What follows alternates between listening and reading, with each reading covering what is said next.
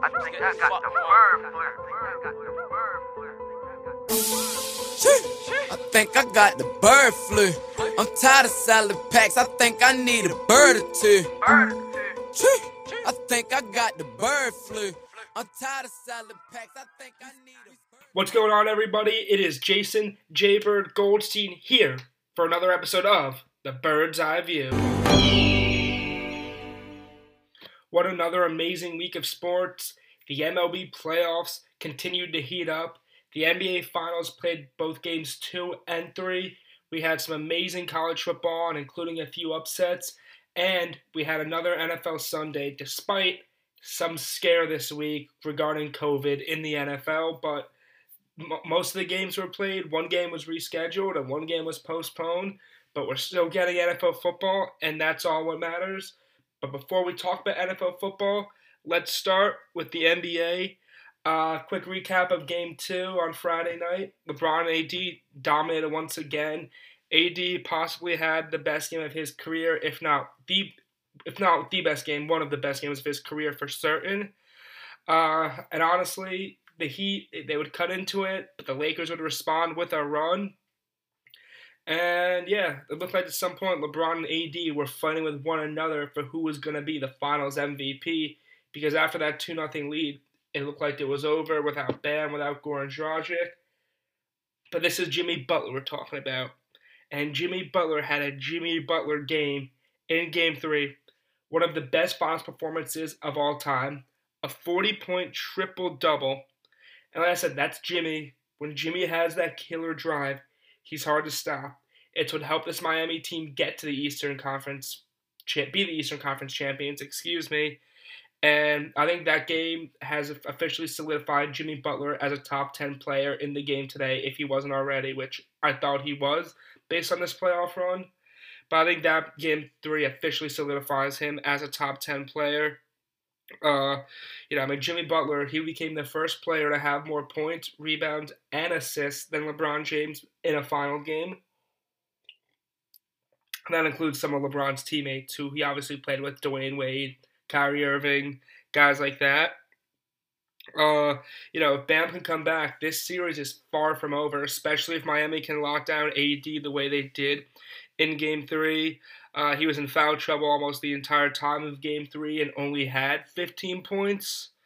Although, it's possible that LeBron just said, hey, AD, I need you to have a bad game, buddy. I need to take home Finals MVP for my legacy, so have a bad game. You have a bad game, we lose, and then we end up winning the Finals. Then I get the MVP most likely.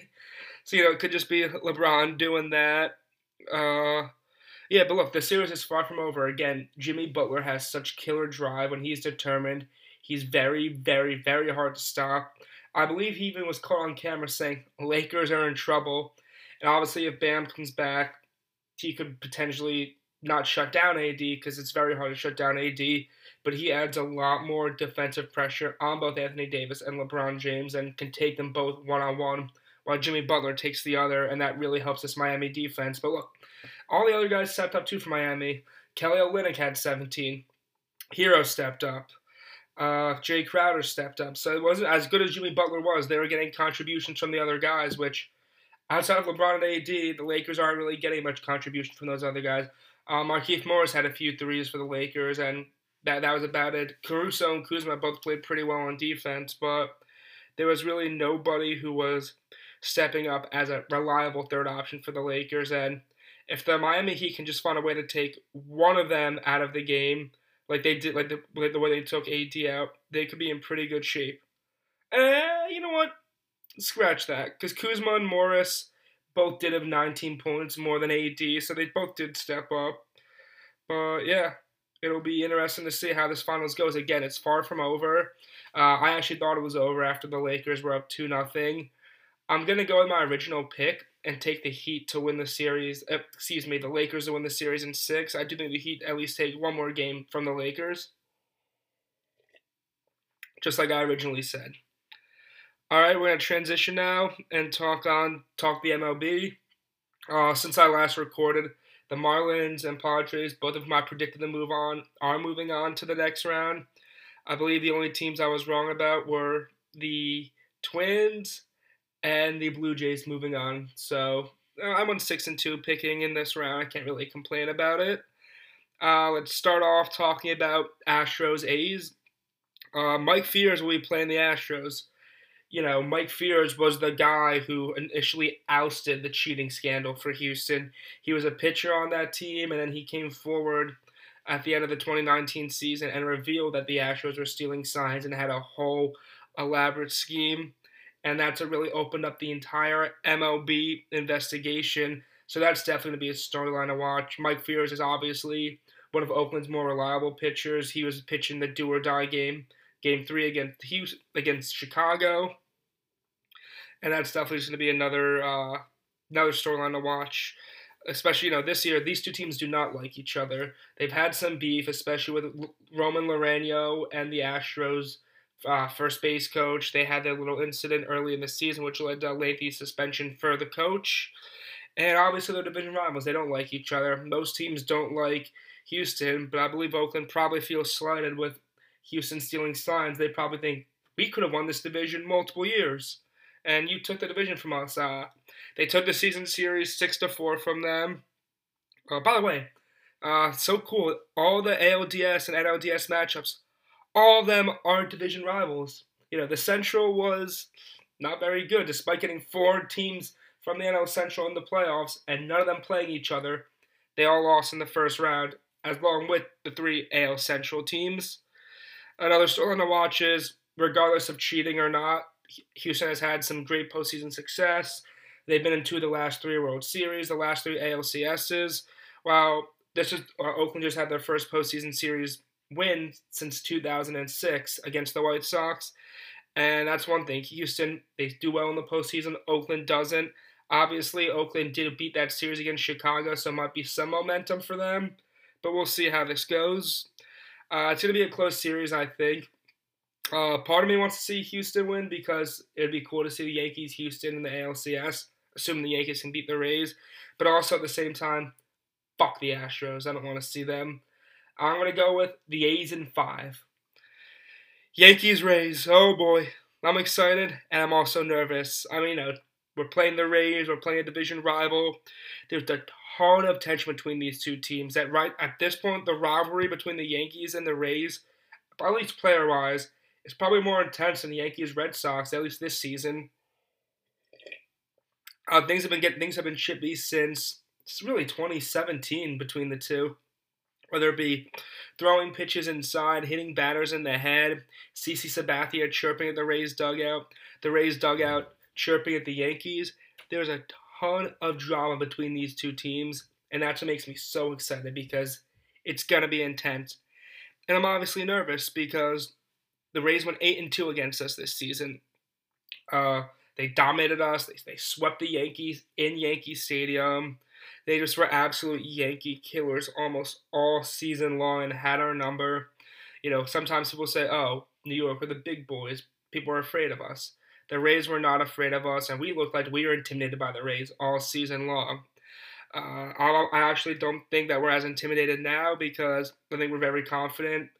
I don't believe we played Tampa Bay at full strength all year. Maybe that first series, because, yeah. I think Stanton went on the IL after the doubleheader. So, I think we played just 3 games against him at full strength and went 1-2. But again, it's going to be a really great series. I can't see the Rays dominating us again the way they did in the regular season. I don't see the Yankees dominating the Rays in this series either. And, both teams are pretty angry. We're angry because all we're hearing about is how good the Rays were, how they were the 1 seed, how they kicked our ass all season long. And the Rays are hearing, wait, people are actually talking about the Yankees upsetting us when we kicked their ass? Like, no, we should be clear favorites in this series. I don't know why a lot of people think the Yankees are going to win. So clearly there's a lot of animosity. And again, yeah, they went 8-2.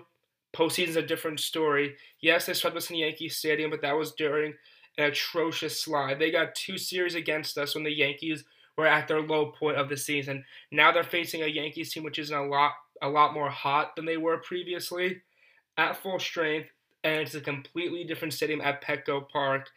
It's usually a pitcher-friendly park. The Padres, like the Yankees, like the Reds, tend to live and die by the home run. But I don't know if the Rays offense can get it done in a pitcher-friendly park like Petco. I trust our offense to do it more, especially with the bombs that we hit from Stanton, from Judge, Gio, pretty much everybody. And I'm just really, really excited for Game 1 to happen tonight, and I really hope that we can come out and win this series. That being said, I picked the Yankees to win the American League, so I'm obviously picking us to win this series. Yankees in 5. Braves-Marlins. The Marlins still have not lost a playoff series. They've made the playoffs 3 times now. Their first 2 appearances, they won the World Series, beat the Cubs like I predicted. And they're a good team. This is not just a team that made it because they were a shortened season. Look, they went 31-29 in quite possibly the toughest division in the MLB. And the pitching's good. Like I said, Sixto Sanchez and Sandy Alcantara, as good of a 1-2 punch as any in baseball. And look what they did, shutting down the Chicago Cubs offense. That being said, this Braves offense is a lot different and a lot better than the Cubs. The Cubs were let down all season by Chris Bryant, Anthony Rizzo, and Javi Baez, while the Braves have arguably the best offense in baseball, even better than the Yankees, with Freddie Freeman, Acuna Jr., who put up MVP numbers, Dansby Swanson, Ozzie Albies, Marcelo Zuna, Adam Duvall. This offense has just talent up and down the lineup. Not to mention that their top 2 pitchers are as good as any in baseball as well. I mean, Ian Anderson and Max Fried, neither of them allowed a run in their first-round series against the Reds. Yeah, the Reds' offense is not that good, but I don't care. To go 2 games in a row shutting down an entire offense is very, very impressive. And you have to give it up to their bullpen. They've signed a ton of guys this offseason in that pen, which was a weakness last year. And now they have one of the best bullpens in the National League and in all of baseball, which is really, really going to bode well for this team. Again, I talked about Ian Anderson. I talked about Max Fried as being a great 1-2 punch. But this is not a 2-game series. This is best of 5. What happens in games 3 through 5 with their starters? Tommy Malone was horrible when he came over. Cole Hamels is hurt again. Toussaint, I think is his name. I know he pitched against the Yankees. His numbers are not that good. Josh Tomlin, is he going to be an opener, maybe pitch 2 innings? Yeah, that's fine, but you're eventually going to tax the bullpen. And last year, the Yankees' bullpen was great, but it got taxed and eventually overworked in that series against Houston. So that's definitely one thing that Atlanta has to watch out for. It's really important for them to win their first 2 games because of the weakness of the rest of the starting rotation. The Braves also did go 6-4 against the Marlins this season, so it was a pretty close series between the first and second place teams in the NL East. That's a very hard call to make. But I'm gonna say the Braves in 4. I obviously don't want to pick against the Marlins. They're a fun Cinderella story. They're owned by Jeter, ran by Mattingly, but I just think that the Braves offense is just too good, and that this team, after getting over the postseason hump that they've been facing for multiple years, they're going to win this series. Dodgers, Padres. Anyone outside of the Dodgers fan base or gamblers who have Dodgers futures, nobody wants the Padres to lose this series. Honestly, if you have a future to win on the Dodgers, you still might want the Padres to win this series. That's how much fun they are. I actually wrote an article on the blog about Fernando Tatis Jr. and how he's just one of the most exciting young stars in baseball today. Also, great news for the Padres. Mike Clevenger could possibly return this series, which is a gigantic boost for this club. He's one of their best pitchers and one of the best pitchers in the game. Obviously, it'd be interesting to see what he does. Maybe probably not 100%, but having him in the series is just monumental. Obviously, the Dodgers 43-17. 4 of those losses coming against the Padres. So, Padres at least know how to play this Dodgers team. Dodgers seem like the better team, but playoff baseball, anything can happen. Look, Padres are a young and upcoming team. Not going to say they weren't supposed to be here, but this is their first time here since 2006, I believe. Let me see if that is correct. If the Padres made it, was it the first time since 2006? I believe so. Let me double check that. Yeah, first time here since 2006. Oh wow, 2020 was the first time the Padres ever got a wild card bid as well. They won 5 division titles previously to that. But anyways, so it's not that they're not supposed to be here, but they're still a young team with a bright future, and they're really facing no pressure. If they lose this season, fans are still so optimistic about the future. Well, the Dodgers, there's a lot of pressure on them. They haven't brought a title to LA since 1988. They've been known for having playoff chokings in the past, losing back-to-back World Series prior to last year's 5-game loss to Washington. And there's a lot of pressure, I suppose, on a Padres team that's just out here having fun. So that's what makes it very dangerous for them. That's why playoff baseball tends to be so full of upsets, that you have these wild card teams that think, okay, we weren't supposed to be a World Series contender. Let's just come out and have fun and beat the team that's supposed to win it because they're facing pressure. I actually want to take I really, really want to take the Padres. I simply bet the Padres to win the series just because you gotta love the Padres. They're just so much fun to watch. And if Clevenger's 100% and Lamet is pitching, I honestly would have taken them. But the Dodgers, I just think they're too good this season, and I'm gonna take them to win the series in 5. Moving on to the NFL now, we're gonna recap some Week 4. I guess before I recap Week 4, I'm just we obviously had another scare. Cam Newton came down with coronavirus. Obviously, that was pretty scary for the NFL because he's one of the most marketable players. But not only that, he's the quarterback, so he's having a ton of contact with guys, whether he's getting sacked or throwing the ball around. It's not like he's some bench player who possibly could have limited the spread. And it happened in the middle of the week. It happened on a Saturday, so who's to say he didn't get it on a Friday or Thursday and pass it along during practice. The good news is there's been a lot of negative tests, but as the Titans have shown, more positive tests can come out day in and day out. So it's a little risky to be playing this game today. Obviously, Cam Newton's out. I'm still picking the Chiefs to win this game with Brian Hoyer QB. Could see New England covering because it's hard to spot Bill Belichick that many points. I believe now it's up to 10.5. But yeah, I'm excited to have 2 Monday Night Football games on, even though Game 1 of the ALDS will be taking my priority.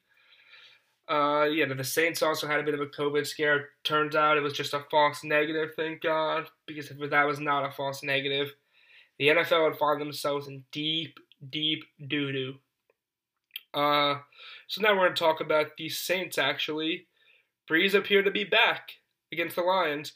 His arm strength looked great. Emmanuel Sanders was finally stepping up in Michael Thomas's absence, which he hasn't done the last 2 games, and that definitely affected the Saints' ability to move the ball. At first, people thought the Saints could have panicked. The Lions got out to a 14-0 lead, which we've seen them do in the past. But the difference was the Saints team was injured. They were without Michael Thomas, without Jared Cook, without their top 2 corners, and all of a sudden it looked like, wow, could the Lions pull off another upset victory over a team that's much better than them? But you have to give credit to the Saints defense. They really turned it around during the game, especially without their top 2 cornerbacks, Janoris Jenkins and Marshawn Lattimore. So hats off to them for really stepping up, limiting Matt Stafford's big playability, really locking down Kenny Golladay, who thought without the Saints' top 2 corners would have over 4.5 catches. Only gets 4 catches. That's stiff. And this was the Saints team that we've honestly seen the last few years and what we've come to expect from them. Not the Saints team that we've seen the last 2 games, the one that was giving up big plays all game to the Raiders or giving up big plays to Devontae Adams' last Green Bay Packers team. But yeah, again, outside of, you could say, the defense got them into that 14-0 hole. The defense played crappy on that first drive, and then the second drive they were aided by a Drew Brees pick.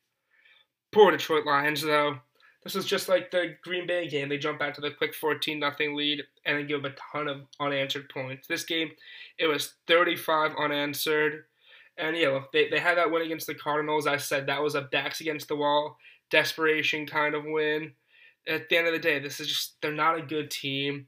The defense is still a major issue. And Patricia's just living on borrowed time at this point. There's no way Patricia makes it past the season. The Lions are just not good. Another quarterback who's back, Brady's back. For everyone who was saying, oh, Brady's done, 5 touchdowns today. He shut them haters up, down 24-7. You know the Brady haters were out speaking, oh, Brady's wash. He's down 24-7 to the Chargers. He's down 24-7 to the Chargers. And then the offense comes back, and then the offense eventually starts firing on all cylinders. He throws 5 touchdowns, the oldest quarterback in NFL history to ever throw 5 touchdowns. You know, him and Mike Evans were connecting. It wasn't just Mike Evans catching a 1-yard touchdown pass. Rojo looked good. He did drop a few balls here and there, but he was running really hard. Ronald Jones. And he was hitting O.J. Howard, Cameron Brate, utilizing his other tight ends, Tom Brady. And just the offense finally looked to be clicking more and more. He's looking to get a lot more comfortable in that team. And the offense should only get better when Chris Godwin and Leonard Fournette are back healthy. And of course, you have to give credit to this Buccaneers defense. So the defense allowed 17 points. One of the points was a pick 6. And the defense just continues to play really well. Herbert played pretty good for Los Angeles, actually. Completed a high percentage of his passes, but the main thing that the Buccaneers defense did, with the exception of, they actually allowed 24 points. Excuse me, I forgot that. I forgot they had 31. With the exception of that 72-yard touchdown from the Chargers, the Buccaneers defense did a good job limiting the big play ability of Los Angeles. But you have to give credit to this team. They've been in every single game this season. Yeah, it sucks that they're 1-3, but they really could be 4-0. But when have we heard this of the Chargers before? That's the story of the Chargers. Losing games you're supposed to win. Up 24-7, they blow this game. Again, you have to be happy because the defense did make some plays. They were without Chris Harris and Derwin James. Defense still had a pick 6 over Brady, and at least early on, Bosa and Melvin Ingram were putting the pressure on him. So that's one positive to look forward about with the Chargers. It's probably going to be a long year, but they have a very, very bright future ahead of them. Carolina versus the Cardinals. Oh my God, I'm done with the Cardinals. They ruined my can't lose parlay this week, which was really Big Cat's can't lose parlay that I rode with.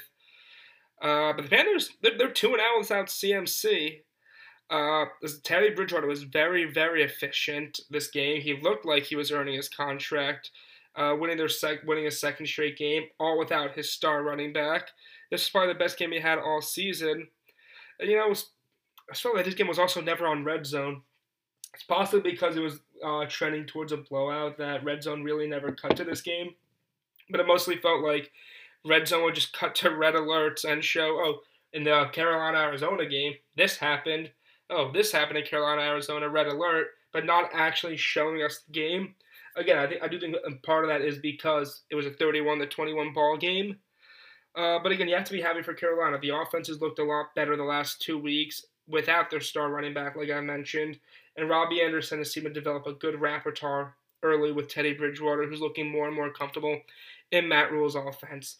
I'm still not sort of on Teddy Bridgewater as the guy, but I think it's clear that Matt Rule's offense is going to be good for the Panthers and that he will be good with this team when and if he has his franchise QB, which it could be Teddy. I could be wrong. I'm just not sold on Teddy just yet. Not sure what to think about Arizona. Obviously, I picked them as my surprise team in weeks 1 and 2. That looked great. Now I'm not so sure. The defense has not looked good the last 2 games. This is supposed to be an air raid offense. They got DeAndre Hopkins to stretch the field and air the ball out. And same thing with Christian Kirk. But they're not doing that. They're throwing a lot of underneath passes. And it just, again, I just don't get how you can be the air raid offense and not air it out. I really can't tell you what's gone wrong with them. It could be the offensive line. It's not Tyler. He had 3 touchdowns today. He didn't have a turnover, completed a high percentage of his passes. Maybe it's the offense not making an attack enough. Maybe it's the defense that's struggled the last 2 weeks. Maybe it's the offensive line. I really don't know what's gone wrong with them. But Cliff Kingsbury, he has to make adjustments in order to fix this team. Seahawks versus Miami. This felt like a trap game. Especially early on, Seattle's offense was not struggling, wasn't getting going, and Miami kind of stayed in the game for a good part of it. But also, Russell Wilson, he was not going to let Seattle lose this game to Miami and let the offense struggle all game. Russell Wilson, he is still cooking, and he still looks like he's the prohibited favorite to win the MVP this season. It looked like Chris Carson was not going to play after a scary injury last week. He came out, he played, he had 2 touchdowns for Seattle. This team is just firing on all cylinders right now, whether it's on the offensive side of the ball, whether it be running the ball, whether it be Russell Wilson hitting Tyler Lockett, DK Metcalf, David Moore. This offense is just clicking right now. The defense had its best game of the season, and that was without Jamal Adams. And yes, I think the defense is only going to get better as the season goes along.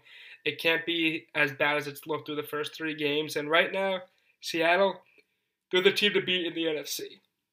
On Miami's side of things, you got to give Brian Flores a ton of credit. Yeah, they're 1-3, but they fought hard and they've been in most of these games. And these are against good teams, against New England, against Buffalo, against Seattle. He's kept them competitive and in all these games for the most part, fighting hard. And these teams have significantly better rosters than Miami, but week in and week out, the Fighting Floreses have looked fantastic. Gotta give them credit. Fitzmagic has played pretty well this year, which kind of is disappointing. I want to see Tua come in. I want to see what he can do for this Miami team, but we might not see him till next year, which, again, is pretty smart because, A, Fitzpatrick is playing well, and Tua was coming off a very serious injury last year. If this can somewhat serve as a medical redshirt year for him, then that's very beneficial to his future because you don't want to rush your potential franchise quarterback back after a very, very serious injury in college. Moving on to Vikings-Texans. The red zone cut to this game a lot, actually. You want to think about a game between 2 winless teams being on red zone, but it got a ton of screen times. The Texans, watching them play, at times it was, what the hell? The offensive line was just not giving Watson any time. He was throwing just absolutely, what kind of pass was that type passes? And I was just wondering, how is this guy my fantasy football quarterback? He is just not good anymore. And then at times, he made some great throws, some great plays. I'm like, oh yeah, this is the Deshaun Watson that got that massive contract extension. But the Texans, you can't use that excuse anymore that, oh, they've played good teams. They played the Chiefs and the Ravens. Oh, the Steelers' defense is really good, too. The Steelers are a really good team. They're 3-0. They lost to a winless Minnesota team. I do believe this Minnesota team is better than their record says they are. But again, if you're saying that the only reason that you have not won a game is because you're playing really, really good teams, A, that means you're not a really, really good team, because if a really, really good team can beat other really, really good teams, you got to beat another team that's winless, whether they're better than their record shows or not. With Minnesota, it's clear with them. They're better than their record. Games 1 and 2 was very heavy mistake-filled. Or actually, the first 3 games were very mistake-filled from Kirk Cousins, and that's why they didn't look good, especially weeks 1 or 2. Week 3, they looked good and almost won because they were feeding Dalvin Cook. That's good Minnesota. You feed Dalvin Cook, you do well, and you limit the opportunities for Kirk Cousins to make some mistakes. He barely threw the ball this game, completed a high percentage of his passes, and was an efficient game manager, not turning the ball over. And look what happens. Minnesota wins. So that's what they have to keep doing. Keep feeding Dalvin Cook.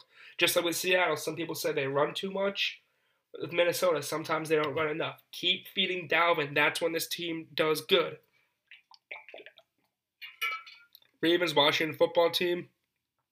I didn't even know what happened in this game because it was almost never on red zone unless it was a red alert.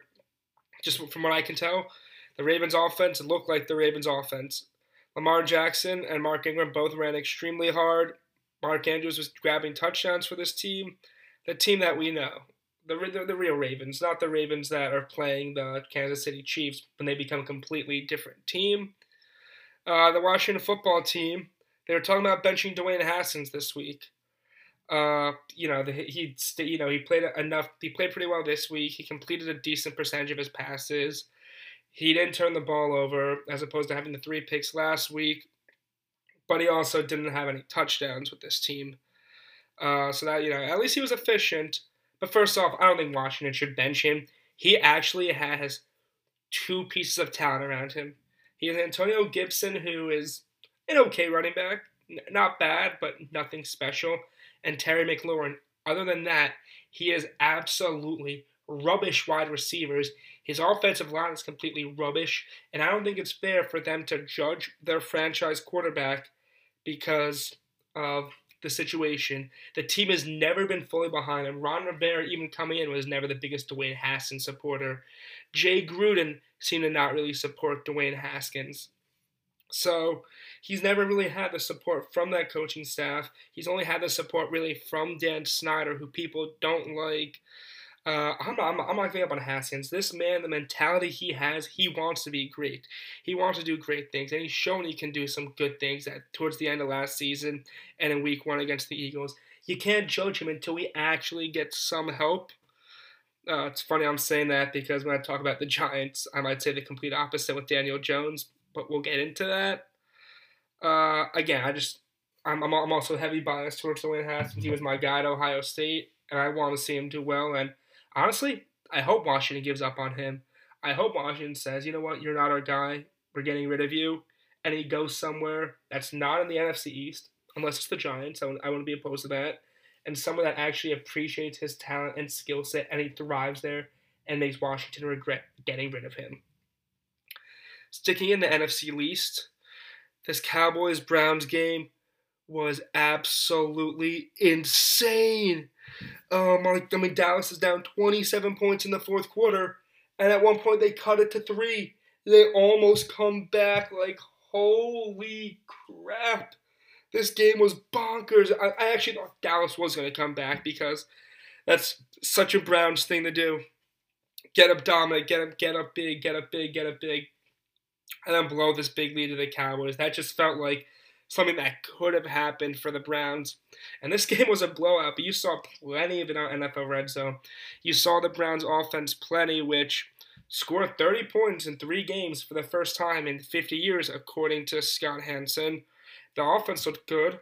They opened up a ton of stuff for Odell Beckham, whether it be Baker throwing to him, Jarvis Landry throwing to him, or that sick reverse to end the game. By the way, this guy benched Odell Beckham in fantasy. I did it in case Devontae Adams played. And I'm like, if the worst case if he doesn't play, I can play MVS. Adams isn't playing. Odell had 38 points on my bench. 38 points. I mean, I knew I should have played him against this Dallas defense. It's so bad. And Devontae Adams is not even playing. Ugh. That was... I'm 2-2 now, and that was just literally one of the most infuriating fantasy decisions I've ever made. I knew I should have started Odell Beckham against this Cowboys defense, but I really thought Adams was going to play. He doesn't. Oh, man. Oh, man. But I will say, I am beginning to drink the Browns Kool-Aid again. Yeah, they almost blew this lead, but look, the defense made a ton of plays. Myles Garrett continues to look like one of the best pass rushers in the NFL right now, getting a ton of pressure on Dak Prescott. They forced a couple turnovers on the Dallas side as well, and they ran the ball, just like with Minnesota. When they run the ball, they do well. Even after Nick Chubb left the game, their third-string running back came in, something Johnson, and he split carries with Kareem Hunt. So this running game has been very efficient, and they showed a keen commitment to keeping that running game going. And I'm beginning to drink the Browns Kool-Aid. As for Dallas, that defense is a real problem. It might be worse than the Atlanta defense right now. The offense has no problems moving the ball. Dak Prescott continues to play out of his mind this season. But this team they have self-inflicted wounds. They fumble the ball. They commit penalties. They're hurting themselves in these games. And, they're 1-3 right now. I keep saying, they'll be fine. Maybe they won't be fine because this defense is really bad. Dak Prescott is having to put up godlike numbers week in and week out. And realistically, this team is playing anyone besides Dan Quinn away, playing against a coach not named Dan Quinn away from being 0-4 like the Giants. Bengals Jaguars. Minshew looks more and more like he's not the guy. I do think he's going to keep the job all year, but it's looking more like Jacksonville will draft a quarterback in the draft with a top 5 pick. That's really it for them. They really just did not look good all game long, especially in the second half. They're on their 4th kicker this season, including criminal and former New York Giant Aldrick Rosas. That's a really bad at with Jacksonville. Burrow and Mixon both looked great. I was against Joe Mixon fantasy this week, so that was great. Sitting Odell on my bench while going against Joe Mixon, you love to see it. And Joe Burrow looked great. I keep saying this. He's going to be a great quarterback. He's going to be a stud. Week in and week out, he gets better and better. And now he has his first career win. I love me some Joey Burrow. He's just so nice with it. He has such good confidence, and he's going to be an elite quarterback in this game in a few short years. If he had a better roster around him and a better offensive line, this Bengals team could quite possibly even compete for a playoff spot this year. Bears-Colts. Bears finally play a good team. I didn't watch much of this game or the Raiders-Bills game because I was focused on watching the Giants as opposed to Red Zone. But from what I saw, Foles wasn't good, and the play calling wasn't good either. And I guess that's what happens when you don't play Detroit, New York, or Atlanta. You play a good team, especially with the Colts and that defense, you're gonna struggle. The Colts, the team's legit. Philip Rivers is playing he didn't play his best ball, but he's not turning the ball over like he did in Week 1, which bodes well for them. And since Week 1, the defense has been locked down. They continue to split carries between Taylor, Hines, and Wilkins. I'm surprised that they're splitting carries as much as they are. I thought Taylor would be the lead back, given his dominant Week 2 performance, but he hasn't taken the bulk of the carries the last 2 weeks yet. But sorry, the Colts are good. Like I said, they had the bad Week 1, but they've been good since, and they're most likely going to be a playoff team and look like a potential dark horse contender. Raiders-Bills, again, I didn't watch that much of this game, but Josh Allen, man, he is just so much fun to watch. He is so good. He hurts his wrist, comes back, still dominates this game. If not for Russell Wilson, he is the MVP of the season right now. He led that great comeback against the Rams last week. Well, comeback after blowing the lead. Anytime the Raiders cut in today's deficit, Josh Allen just responded, leading a great drive for a Bills touchdown. He continues to be one of the most efficient guys in the NFL right now, and just leading a team that's so much fun to watch. His energy and his throws are just great, and I'm completely sold on the Josh Allen. I can't believe that there's still doubters out there. I was already started doubting myself after Week 1. Yeah, and he continues to play great. And this is a Raiders team which is really not that bad. I think that they got lucky beating the Saints, but they're still a half-decent team, the Raiders. They shut down Josh Jacobs. They shut down Derek Carr. And this Bills team is really good. The defense is legit. Josh Allen is legit. And like I said, they're a contender. Giants-Rams. I mean, I'm done with Daniel Jones. I wrote an article about it. I've given up on Daniel Jones. Yeah, I know I used the argument. But yeah, I said how Haas doesn't have the offensive line. And yeah, Daniel Jones has no offensive line. He has no running back. But he at least has decent receivers. You know, Sterling Shepard, he's out now. But for some last season, Golden Tate, Evan Ingram, Darius Slayton, these are still not bad receivers. There are plenty teams who could be doing much worse at receiver than the Giants are. And it just, at some point, you can only blame these issues so much. I mean, 18 points in the last 2 games, 6 field goals. 6 field goals in 2 games. That is 8 straight quarters without scoring a goddamn touchdown. We have 2 touchdowns all season long. At what point can you stop giving Daniel Jones excuses and excuses? And I'm done giving him excuses. He's not a good quarterback. He cannot move the ball downfield. The offense never gets moving. It's painful watching this Giants offense move because it's just short underneath throws, dump offs to the running backs, 5 yards in front of him. I mean, they are just, oh my God, like it's been hell to watch this season. He just does not look like an NFL quarterback. Multiple times, he stares down the same receiver the entire time. You're a defender, you would just look at his eyes. If he's staring down a receiver on the right side of the field, if you're on the left side of the field, you can walk to the sideline, leave your wide receiver wide open, and he won't throw to him because he stares down receivers like he did on the game-sealing interception. It looked like he might actually lead a game-winning drive, but he's like, Evan Ingram, I'm going to throw to you. The defense sees me looking at you. I'm just going to throw it to you. Throws the game-sealing pick. He's just not good. I was not a believer when we drafted him. He made me sort of a believer before the year. But look, I'm done through 4 games with him. Yeah, you can say, oh, it's only been 4 games. But yeah, this was a guy who should have been a top 10 draft pick to begin with. He's not good at all. I still don't know why the hell we took him over Haskins. Why the hell we took him over Drew Lock. I have zero confidence in Daniel Jones, and I'm done with him. I'm done with him. I don't believe he's a franchise quarterback. I'm sure he'll have one game where he comes out and throws like 3 touchdowns, and he's like, oh, I still have it. Nope, I don't believe you. You're worse than Mitch Trubisky. You're worse than Dwayne Haskins. I don't want to hear about your offensive line or your lack of talent around you, but you just because even with Saquon Barkley, you couldn't do anything. It's not, you're the quarterback. You're supposed to get this offense going, and instead you don't. Yeah, some of it's the play calling. I mean, I don't know why the hell Jason Garrett is the offensive coordinator. He was very conservative with the Dallas Cowboys, and yep, he's being conservative with us. How do you evaluate your franchise QB?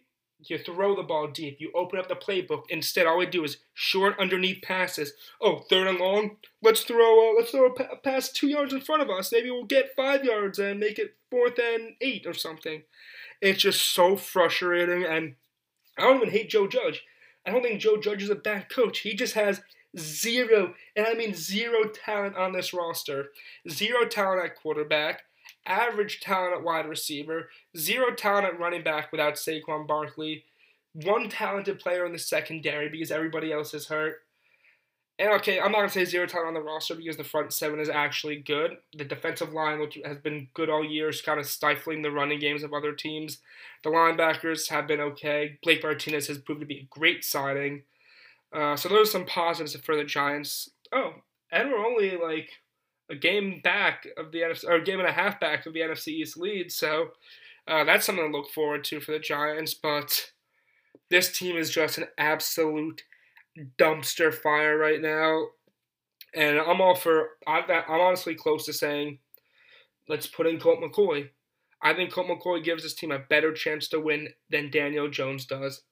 Or we could just tank for Trevor Lawrence or Justin Fields at this point, because the Giants cannot go into 2021 with Daniel Jones at their quarterback if he continues to play like this. Eagles, Niners. Now, I mentioned Giants are a game and a half back of first place because the Eagles somehow are in first place. Wentz played the best game of the year for him.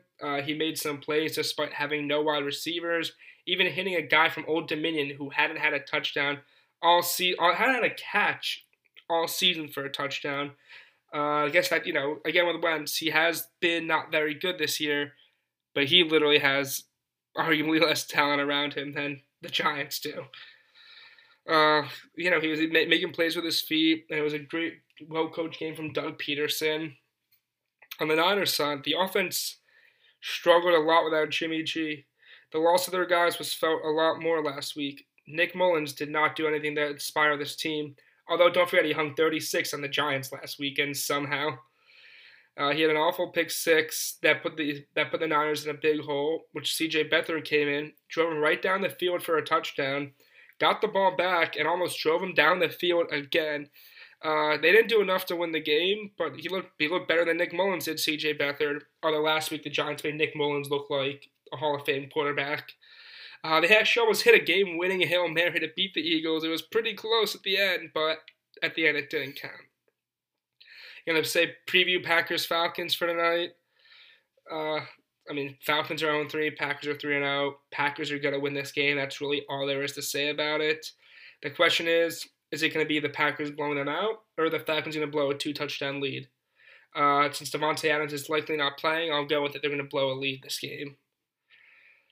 That's about it for talking NFL Week 4. Gonna do a quick college football recap. OU, FARUDS, frauds. They go down again. To this time to Iowa State, up 17-6. They blow another lead. Spencer Rattle is Spencer rattled. Goodbye, Oklahoma. You're out of the rankings. Say goodbye to your college football playoff hopes, OU. You know who else can say goodbye to the college football playoffs too? Texas, because Texas is FRAUDS. Frauds. This was the game that they were supposed to beat TCU. This is Sam Ehlinger in his senior year. This is against a rebuilding TCU team that has been ravaged by COVID, and they look awful all game. TCU outplays them almost the entire game from start to finish. Texas actually has a chance to take the lead. They fumble at the 1-yard line. They're donezo.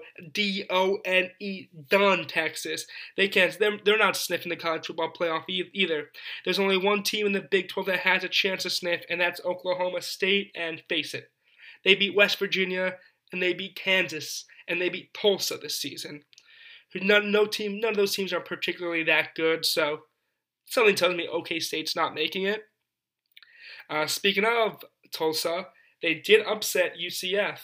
UCF, who's always hopes that they can make it to the playoff with an undefeated season, being a Group of 5 school, they could wave their chances goodbye because they lost at home to Tulsa, blowing a massive lead as well.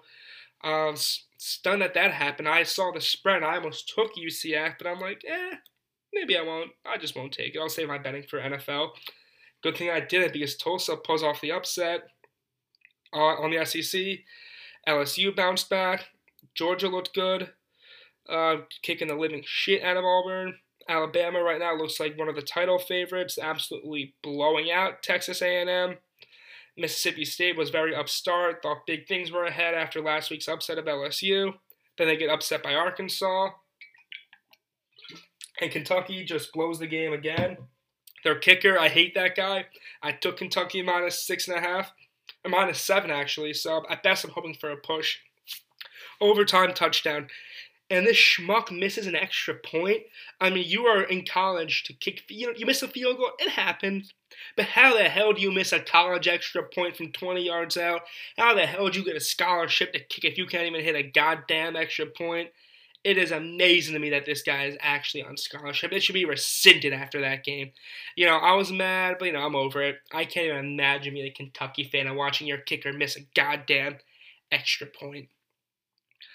That's really about it with talking sports. I'm going to do a couple of TV show recaps now. South Park and Walking Dead. The South Park Pandemic Special was Wednesday. One of the best episodes they've ever done. They attacked every single person, whether it be President Trump, whether it be Dr. Fauci. Just the Pandemic Special was great. Making fun of the riots, the protests, going after it, making fun of just how we're screwed. Cartman, loving the social distancing, holding his 6 feet away stick. Cartman doing the Zoom classes, pretending he was buffering. It was just a great episode. They literally could not have done that more perfectly. Obviously, Randy continues to show he's one of the strengths of the show by having him have sex with a pangolin. That proves he could have been the one to spread the virus in America.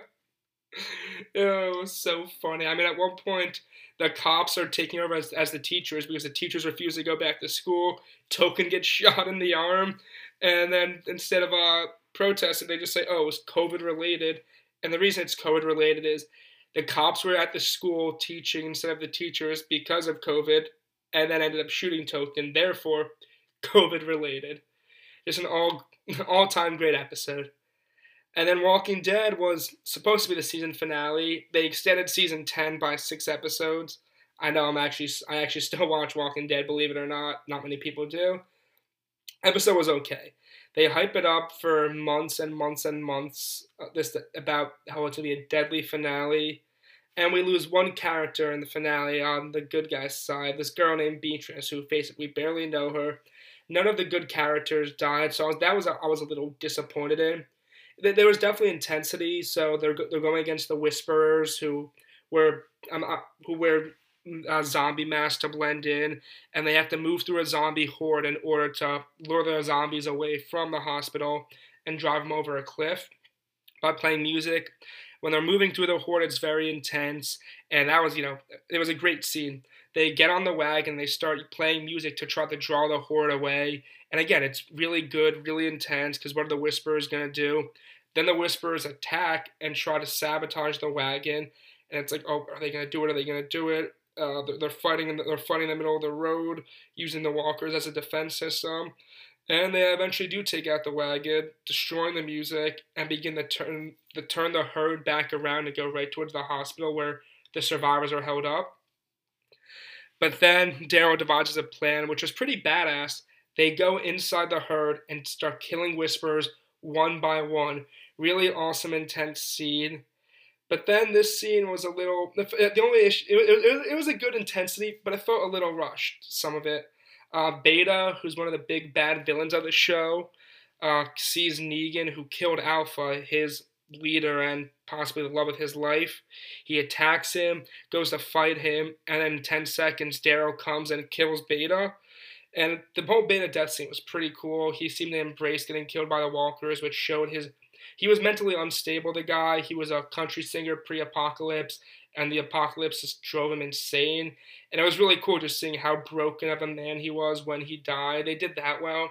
But I just thought it was way too rushed having Daryl come in, slash him, stab him in the eyes. I kind of wanted more of a drawn-out battle scene. Would have preferred a longer episode. But again, it was a pretty cool way for him to die. Maggie returned. And again, Maggie's return was awesome. It was at the nick of time. We have Gabriel fighting off Whisperers, but it was a very quick scene that Maggie comes in and saves him 5 seconds later. Overall, there was some good intensity in the show. Very intense episode, but some of the stuff just seemed way too rushed. I'm excited to see what they do with the next 6 episodes and how the new season of Fear the Walking Dead is going to be. I just want to thank that's the end of my show. I want to thank everybody for listening. Remember, for all the updates, go check out the Bird's Eye View podcast on Instagram and Facebook. Go follow Jay Bird's Eye View on Twitter. Go check out the Bird's Eye View on YouTube. And if you want to read my articles, including my thoughts on Daniel Jones most recently, go to goldstein514.wixsite.com/the Bird's Eye View. Thanks so much, everybody, for listening, and have a great rest of your day.